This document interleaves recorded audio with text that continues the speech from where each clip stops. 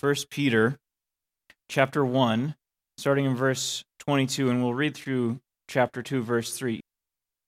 Having purified your souls by your obedience to the truth for a sincere brotherly love, love one another earnestly from a pure heart, since you have been born again, and not of perishable seed, but of imperishable, through the living and abiding Word of God.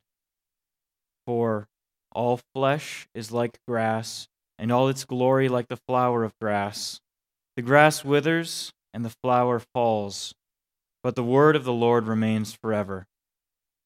And this word is the good news that was preached to you.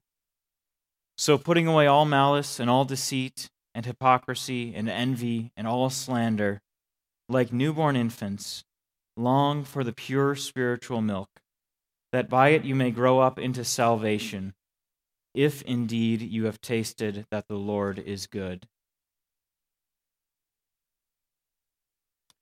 Well, she was not supposed to be pregnant. I mean, how could she be? She could not deny the fact that she was old and her body was too worn out to carry a child, and her husband was even older. It was not going according to Sarah's plan at all. And she was not supposed to be pregnant. I mean, how could she be? She couldn't deny she was young, her body perfectly formed to carry a child. But it takes more than one person for this sort of thing to happen. This was not going according to Mary's plan at all. These two women, Sarah, the wife of Abraham, mother of Isaac, and Mary, wife of Joseph, mother of Jesus, are pictures of each other. They are unlikely characters to begin a grand epic. Sarah had given up any hope that she might bear her husband a child to carry his name and inheritance. She had even given her handmaiden over to be a sort of surrogate, knowing that the honor of bearing a son would be Hagar's. But she was long since too old to hope for any other solution. She had even laughed when Abraham's Lord had said she would bear a son. But Mary was even less likely to bear a child. She, of course, was young and healthy, but she hadn't known any man, not in the way we're told Adam knew Eve. Now, I say less likely, but of course, really the word I should use is impossible. In fact, it was also impossible for Sarah to bear a child, too. She was 89 years old, after all. But what does God say when faced with these impossibilities? Well, to Abraham and Sarah, in Genesis 18, he says, "Is anything too hard for the Lord?" And the angel Gabriel, when speaking to Mary, quotes this, and he says, "For nothing will be impossible with God." And we know it's a quote because it's got the same Hebrew way of speaking that the original does. And if we translate it a little more woodenly, just to see what's happening in the original languages, we'd have these two phrases. Is any word too hard for the Lord? And for no word is impossible with God. Now, when Sarah heard the word of God spoken to Abraham, which was, "Sarah, your wife, shall bear a son," she laughed it off as impossible. But God's word does the impossible 100 times before breakfast. God's word made light shine out of darkness, drove seas back to their shorelines, and covered the barren earth with life. God's word doesn't merely reveal his will, God's word accomplishes his will. That's plain from the first chapter to the last chapter of the Scriptures. And we'll see in our text today that the power of God's word to accomplish his will is the basis of our hope. So look with me at this text again. Let's get an overview of what's happening here. If you remember back about 2 weeks, well, it was 2 weeks ago, when we were looking at verses 18 through 21, Peter was giving us another reason to follow the command, which is in verse 17. Or rather, verse 16, sorry. Be holy, for I am holy. Be holy, because God is holy. Because what he's saying, what he said was, the price paid for our redemption was so high. Our holiness was bought with Jesus' own blood. So therefore, we should be holy, because God is holy. Now that was the why. These verses now give us the how. How we can be holy. What it looks like to be holy in our everyday life. And there are two commands here. Love one another earnestly from a pure heart, and long for the pure spiritual milk. Everything else in this passage supports these two commands and gives us the who, the what, and the how of them. So Peter is saying, here's what holiness is going to look like in your life. You are going to love one another earnestly from a pure heart, and you're going to long for what he calls the pure spiritual milk. Now we'll see what he means by pure spiritual milk in a little bit, but first let's look at command number 1. Having purified your souls by your obedience to the truth for sincere brotherly love, here's the command. Love one another earnestly from a pure heart, since you have been born again, not of perishable seed, but of imperishable, through the living and abiding Word of God. Now, as Christians, we're raised to expect this sort of a command. Love one another. Sure, love one another, of course. That's churchy language. And when we hear it, we think, yeah, well, of course, that's what we ought to do. Because we love to talk about love. But it can sound a lot more like, I love you, you love me, we're a happy family, so sings Barney the Purple Dinosaur. Because the love commanded here, however, is not some sort of general warm fuzzies. And it would be easy and totally within our power to love that way, if we got to set the terms. But we don't get to do that. Because Peter doesn't just say love one another and leave it at that. He doesn't let us define love for ourselves. No, he says earnestly with a pure heart, from a pure heart. Now this word earnestly is the same one used to describe how Jesus prayed in the Garden of Gethsemane. Luke records this, and being in agony, he prayed more earnestly, and his sweat became like great drops of blood falling down to the ground. And the phrase from a pure heart means unhypocritical love. That you don't just tolerate your brothers and sisters, you don't just put on a face and try to make yourself pleasant to them. No, what Peter is commanding of us here is to love our brother or our sister with the same love that Jesus loves them. From the depth of your heart, the very center of who you are, not just pretending to love them, but actually looking at the person next to you in this church, who is your brother or your sister in Christ, with such deep and strong affection that you would shed your blood for them. That's what Peter is commanding. But I mean, come on, Peter. Just look at the guy. I mean, he whispers behind my back and lies to my face. Or her. You don't know how she slighted me. She doesn't even realize she did it. She doesn't even care that she hurt me.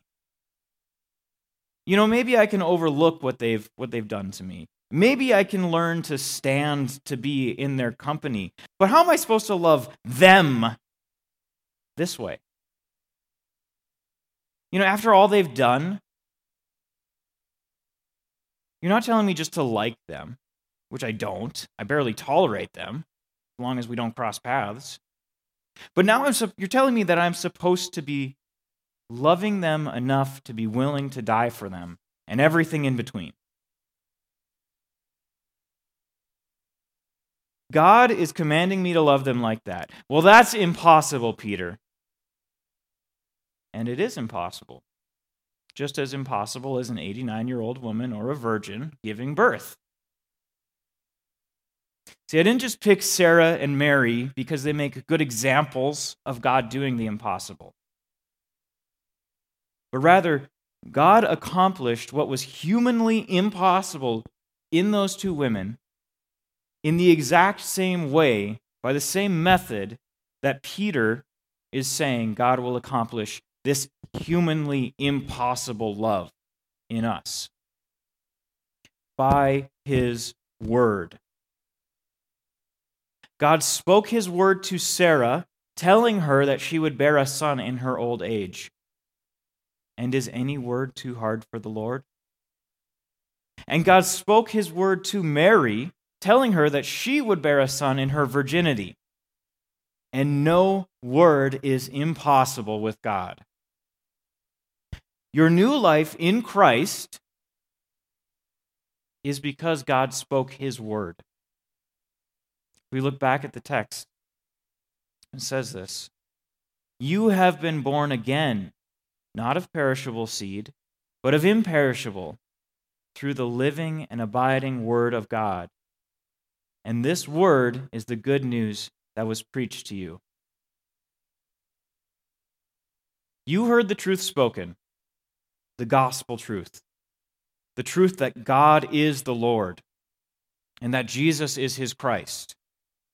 And you obeyed it.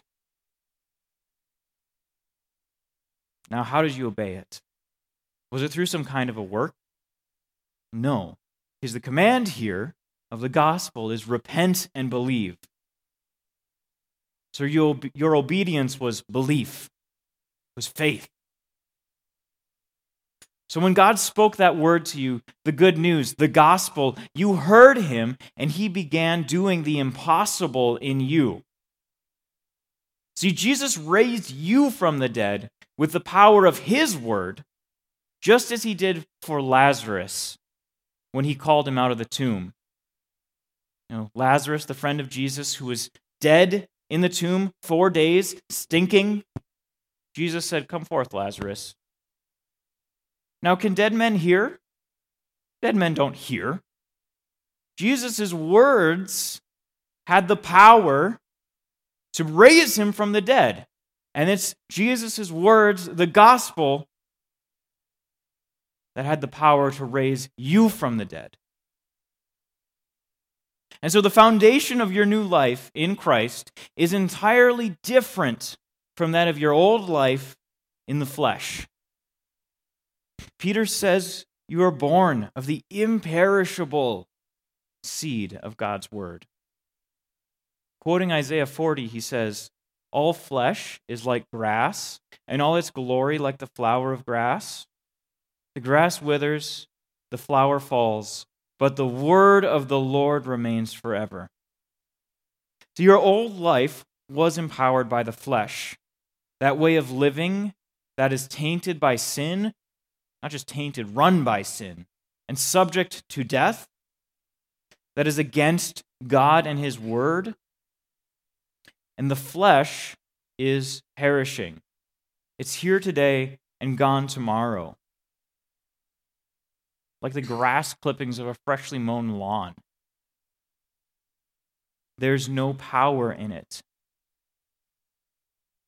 But your new life is empowered by the word of God. And so when he commands you and says, yes, love your brother or sister like this, that's his word. And is any word too hard for the Lord? We know the answer. No, nothing is too hard for the Lord. Our God is in the heavens. He does all that he pleases. But how does this new life really work? is when you believed the gospel, that was like a new seed sprouting up in you. But what kind of plant is it?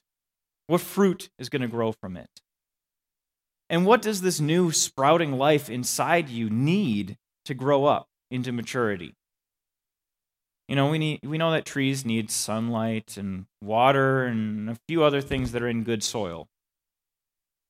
And babies need milk, which is just what Peter now brings to our attention in the second command. Let's look again at the text. So putting away all malice and all deceit and hypocrisy and envy and all slander, like newborn infants, here's the command again, long for the pure spiritual milk, that by it you may grow up into salvation, if indeed you have tasted that the Lord is good. Now, if you're following along in the ESV, you've probably noticed that I'm not reading it exactly as printed there.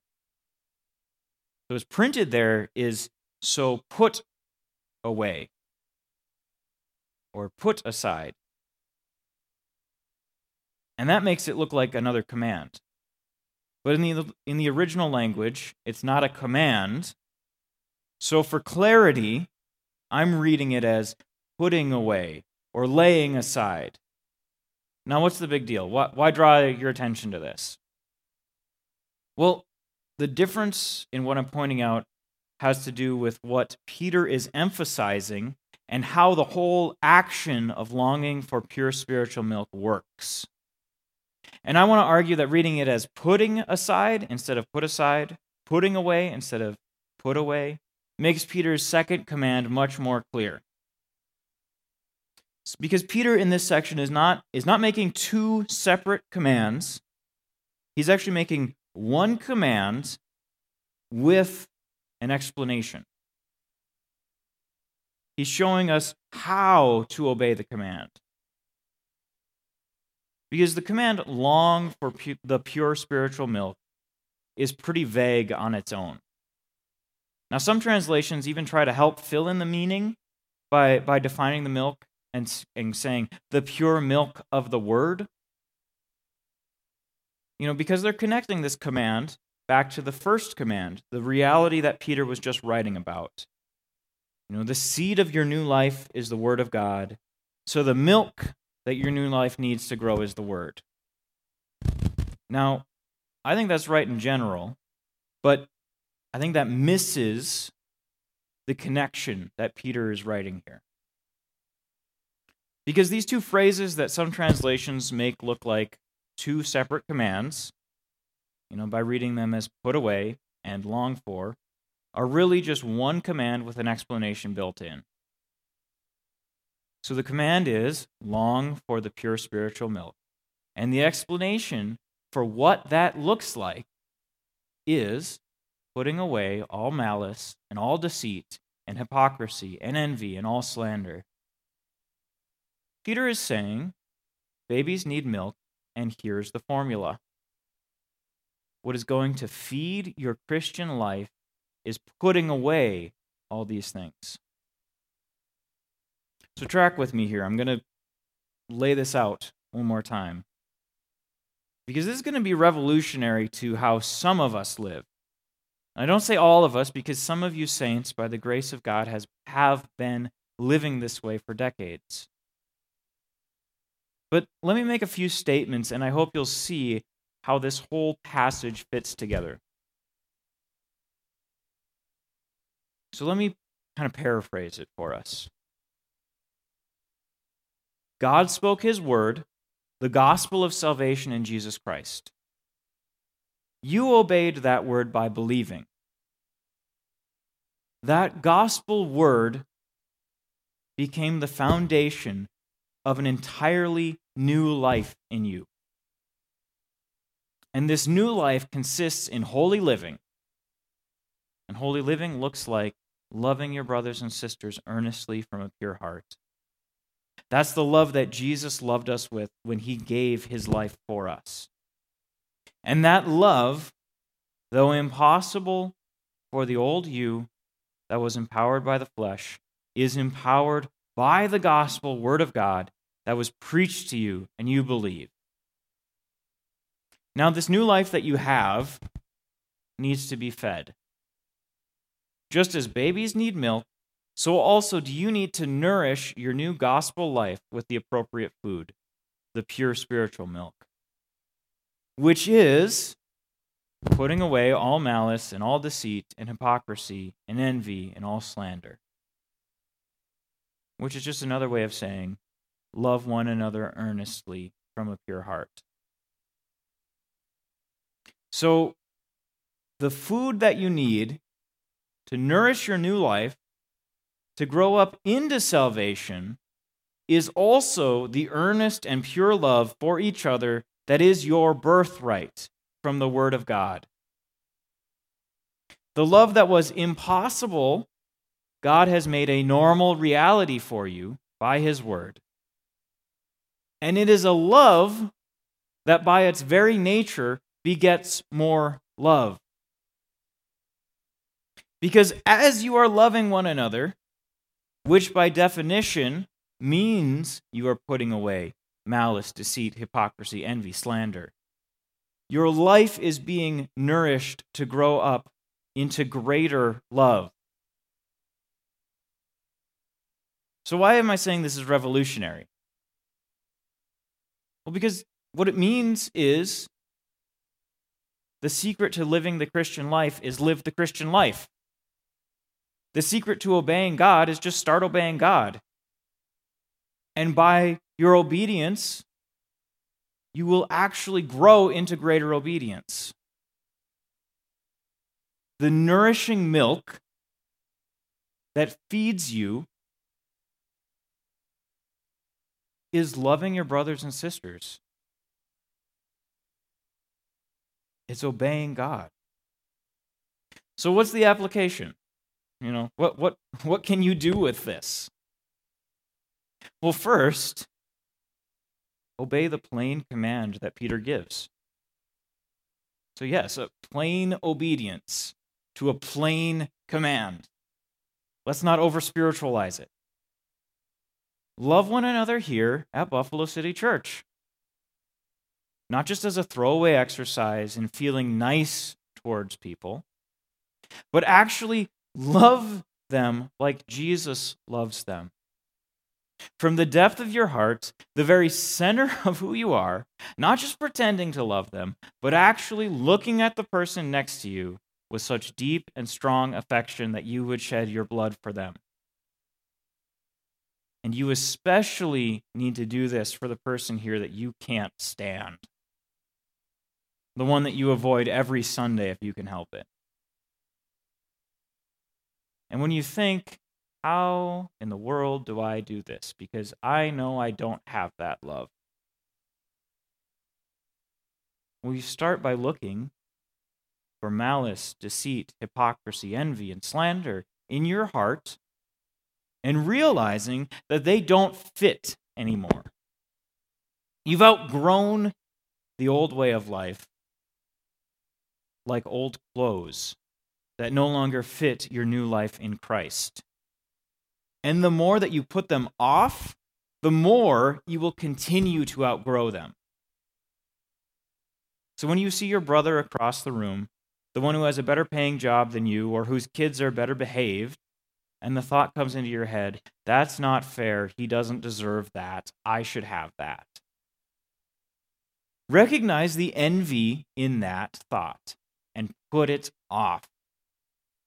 Because in the moment you envy your brother, you are not loving him. Or when you're talking to the other parents in your Playdate group and someone starts up with, did you hear what she did? Did you know she makes TV dinners for her kids? Did you know I saw her kids hanging from the chandeliers?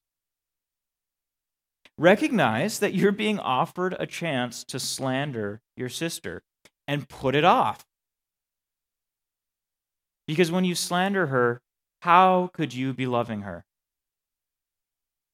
And when the person you can't stand for whatever reason wants to talk to you after church today, don't look at them through your old eyes. Some of you are thinking about this person right now. I might be that person to some of you. I don't know. But don't look at them through your old eyes, the eyes that saw the world through the lens of sin and the flesh, and made you think, what's in it for me? Maybe this person is annoying. I'll grant that. Maybe there isn't anything for you in the conversation. I'll grant that. But love does not make the calculation, what's in it for me. Malice makes that calculation and turns up your nose. Hypocrisy makes that calculation and puts on a false face of pretended concern so that you can look like you care. But as soon as the conversation is over, you think, whoa, I don't know if I could have stand that any longer. But earnest love from a pure heart looks at each of these people for who they truly are, your brother or your sister, someone Jesus shed his blood for, someone for whom Christ was not ashamed to die. Jesus was glad to shed his blood for the annoying person you don't want to talk to after church. And if you remember that, you will find it much easier to love them from a pure heart too. Jesus is not ashamed of this person. And through all this, remember the foundation of your new life. The word of God spoken to you, the gospel you believed. The Apostle Paul describes it in Romans 5 like this: For while we were still weak, at the right time, Christ died for the ungodly. For one will scarcely die for a righteous person, though perhaps for a good person one would dare even to die. But God shows his love for us in that while we were still sinners, Christ died for us. When you look at the people here around you, and especially the more you share your life with them, you will quickly come to find out that we are weak, ungodly, even sinners. And the old way of the flesh that only knows how to ask, what's in it for me, will find no satisfying answer. Cut out toxic people, the popular life tip. And it makes sense at first if we're only thinking in the terms of short, perishable life on earth. But your life is not founded on that anymore. You have a new foundation, the living and abiding Word of God. You are free from the calculation, what's in it for me, because Jesus has already made secure your life and happiness, eternally secure.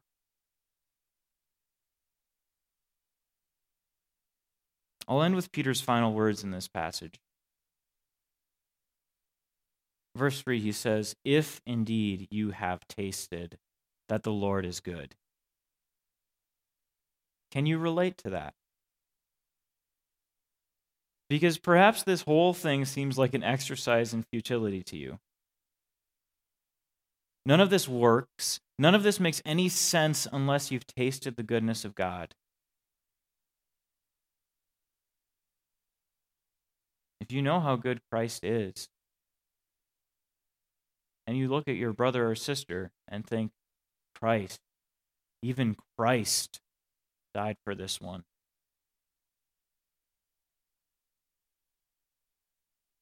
If you know that the one who numbers the hairs on your head is working all things out for your salvation, and you know that he didn't make the calculation, what's in it for me,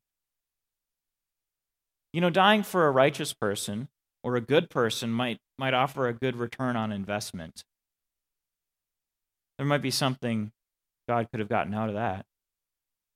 But God showed his love for us in that while we were yet sinners, Christ died for us. You know the goodness of that. Have you tasted and seen that the Lord is good? Let's pray.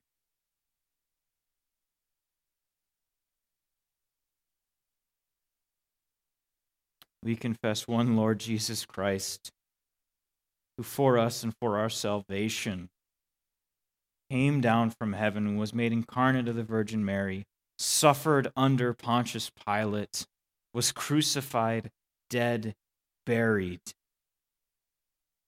and on the third day rose again in accordance with the Scriptures. And of the increase of his kingdom there shall be no end.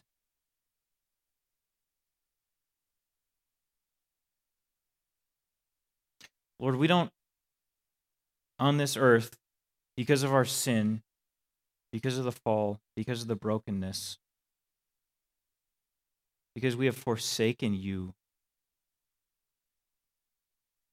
for empty things,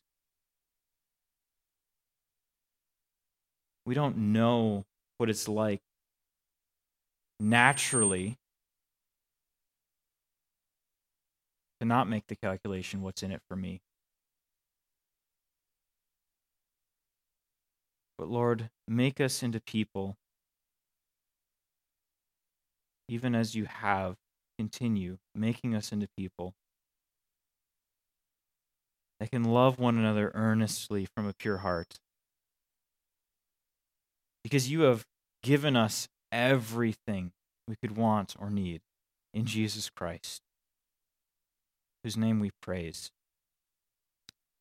Amen.